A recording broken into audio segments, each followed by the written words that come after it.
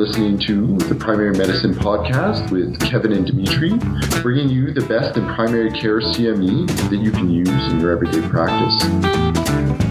Hello everyone, welcome back to the Primary Medicine Podcast. Today I will be talking about diabetic nephropathy. Actually, I'll be a bit more specific. It's called diabetic kidney disease. So diabetic nephropathy is a diagnosis that can be only made with a biopsy of the kidney, which is done very rarely. So using diabetic nephropathy as a catch-all term for kidney disease in diabetics is incorrect, something that I learned. It's much better to use the more inclusive term of diabetic kidney disease, which includes all the spectrum of different things that can go wrong with the kidney in diabetics. Now, a lot of things can go wrong, and there's a lot of different diseases that can affect the kidney when you're diabetic, but the pathophysiology is very similar. And I think I want to spend a bit of time talking about the physiology of the kidney and the pathophysiology of diabetic kidney disease, because if you understand that, it's really easy to understand the treatments and remember the treatments for this condition. So, what happens in diabetes that we think triggers the cascade of kidney problems is glucose increases in the blood. And if you remember, again, increased glucose makes the blood more concentrated, like it increases the osmolarity of the blood. This leads to the body thinking that you're dehydrated. That is why, ultimately, people who are diabetic are thirsty all the time and drink a lot of water because the body thinks it's dehydrated. It can't really figure out why the osmolarity is high. Usually it's high because the sodium is high, but not in this case. In this case, it's the glucose. So that activates the concentration receptors in the hypothalamus. This activates your thirst response. It activates your ADH. So you end up drinking more water. Now, you drink more water. If you're really dehydrated, that's a good thing. However, in diabetics, you're not truthfully dehydrated. Your body thinks you are, but you're not. So when you drink more water, what's happening is you're actually hyperhydrating yourself. You're in a hyperpressure state. Your blood pressure may in fact increase because, again, your intravascular space is full of glucose and full of water. Now, when this goes to your kidney, what happens? Well, increased flow or pressure to the kidney, to the glomerulus, increases the filtration rate. Does that make sense? Pushing more water through the sieve, so more water flows into the sieve and gets filtered. Furthermore, what happens in diabetes is that, and it's not necessarily one mechanism that causes it, but you have constriction of the afferent arteriole. So think about this. You have more flow going into the sieve. The outflow of the sieve is getting constricted, so this increases the filtration even more. Furthermore, the afferent arteriole is dilated. And I'll spend some time talking about how that works because it's fascinating. If you go back to consider that sodium and glucose are often reabsorbed together, right? That through the SGLT receptor. And I'm talking about this because one of the drugs we use to decrease kidney problems in diabetics is the SGLT receptor inhibitors. But yeah, you have the SGLT receptor in the proximal convoluted tubule. When there's glucose there, it gets absorbed. So does sodium. So both sodium and glucose will get absorbed. So the more glucose you have in your urine, the more sodium will get reabsorbed as well. If there's less sodium in your urine, this activates what we call the tubuloglomerular feedback in the distal convoluted tubule. Again, the macula densa there, specific part of these are these cells that they will look into the sodium concentration. Really, it's the chlorine concentration, but sodium and chlorine come together.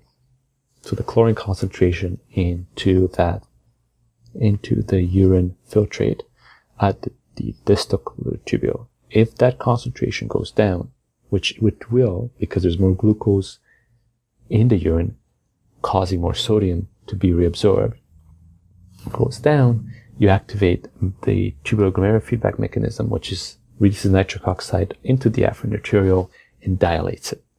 So, again, to summarize, three things are happening. You have your sieve, there's more flow going to the sieve because of the hyperpressure state. The outflow of the sieve is constricted, and the inflow, which is the afferent arteriole, is dilated. So the filtration rate will increase significantly. And that's what we classically may see in the beginning stages of diabetic kidney disease is something called glomerular hypofiltration. It's paradoxical because theoretically it should be happening. Your kidney function should be going down, but it may go up initially. So you have initial increase in the GFR, all right, which can be seen with creatinine testing. The second thing that happens classically is that this increased flow into the nephron actually damages the membrane. Now remember, proteins are not filtered into the urine. You don't get filtration. Why? Because they're large, most of them, and because of their charge. The sieve prevents the proteins from going into the urine because of their size and because of their charge. But when you have increased pressure going into the sieve itself starts stretching out. And that's when you start getting leakage of proteins. For some reason, the first protein we see leakage of is albumin. And that's the one we try to detect when we're testing for diabetic kidney disease. And so that's stage 2. Stage 2 is you get leakage of the proteins. Stage 3 is you start getting damage to the kidney. The kidney is becoming damaged. And why is that happening again? Well, you're damaging the glomerulus because of the extra pressure. But furthermore, the afferent arteriole is the blood supply to the kidney tissue. So if your afferent arteriole is constricted, you're actually constricting the blood supply to the kidney as well. Hence, you can get ischemic damage to the kidney and further loss of kidney function. So the classic way it's supposed to happen, diabetic kidney disease, is that initially your GFR goes up, then you start leaking protein, then your GFR goes down, you start leaking even more protein as the kidney function decreases. What's interesting, however, is that's not what always happens. If you look at studies of disease progression in diabetics, in some cases, you may have increased GFR. Some cases you may not. In some cases, your GFR will decrease, but it can come back up again. In some cases, you may be leaking protein for a while, but then you may stop. So there seems to be some plasticity that's happening with this disease. It's not classically, increased GFR, increased protein, decreased GFR. It seems to go up and down. And that's why it's important to test diabetics on a regular basis, because if you test for this every 3 years, well, if it just happens that year the albumin was not leaking into the urine, then you missed that but there's still disease in the person. The person still has diabetic kidney disease. Well, you missed it. So testing it every year is more consistent because of the more useful because of the inconsistent nature of this disease progression. Bottom line is you have to test for this on a regular basis. In diabetics, up to 40% of diabetics will have chronic kidney disease. That's based on the CDC. So Americans, it's very similar in Canada as well, and the rest of the world. In fact, diabetes, specifically in the developed world, is one of the major causes of dialysis. Not the only cause, but it's one of the major causes. Because it's the fact, what that means is part of your care for diabetics is to screen and to control diabetic kidney disease. And the screening is pretty clear. Whether you look at the US guidelines or the Canadian guidelines, you should be doing yearly albumin creatinine ratio tests. So urinary tests that look for albumin in the urine. But also you should be doing yearly glomerular filtration rates, because sometimes you will see the GFR change before you see the protein in the urine. So clearly that's what you need to do on a yearly basis. Not every 2 years, not every 3 years, not every 5 years, every year. Because if you can catch the disease sooner, then you can slow the progression. Can't really reverse it, but you can certainly slow the progression, and people will have better outcomes. So now that we've talked about how the disease works, let's talk about how we treat it. If you know how it works, you know how to treat it. So going back to the pathophysiology, problem number 1 is increased blood sugar causing increased osmolarity. How do you treat that? Well, you control the blood sugar. So if you look at the studies, and this is especially true in type 1 diabetics, more type 1 and type 2, there's better evidence in type 1 and type 2, is we know that if you can target an HbA1c of 7% or less, the chance of diabetic kidney disease decreases significantly. Okay? So, control the blood sugar, number 1. How you do that is variable. There's many options. Ultimately, you want a medication that also decreases cardiac risk, such as metformin. or the SGLT inhibitors, or the GLP-1 receptor agonists, which also have demonstrated cardioprotection. So you do that. Step number 2 is the hyperpressure state and damage to the kidney. You want to control the blood pressure. That is ultimately the reason why the blood pressure target for diabetics is 130/80 in most countries, is because of that. Well, it decreases the damage to the heart, but also decreases the damage happening to the kidneys. Obviously, there's less pressure going to the kidneys. The sieve, the nephron, and the tissue is less damaged.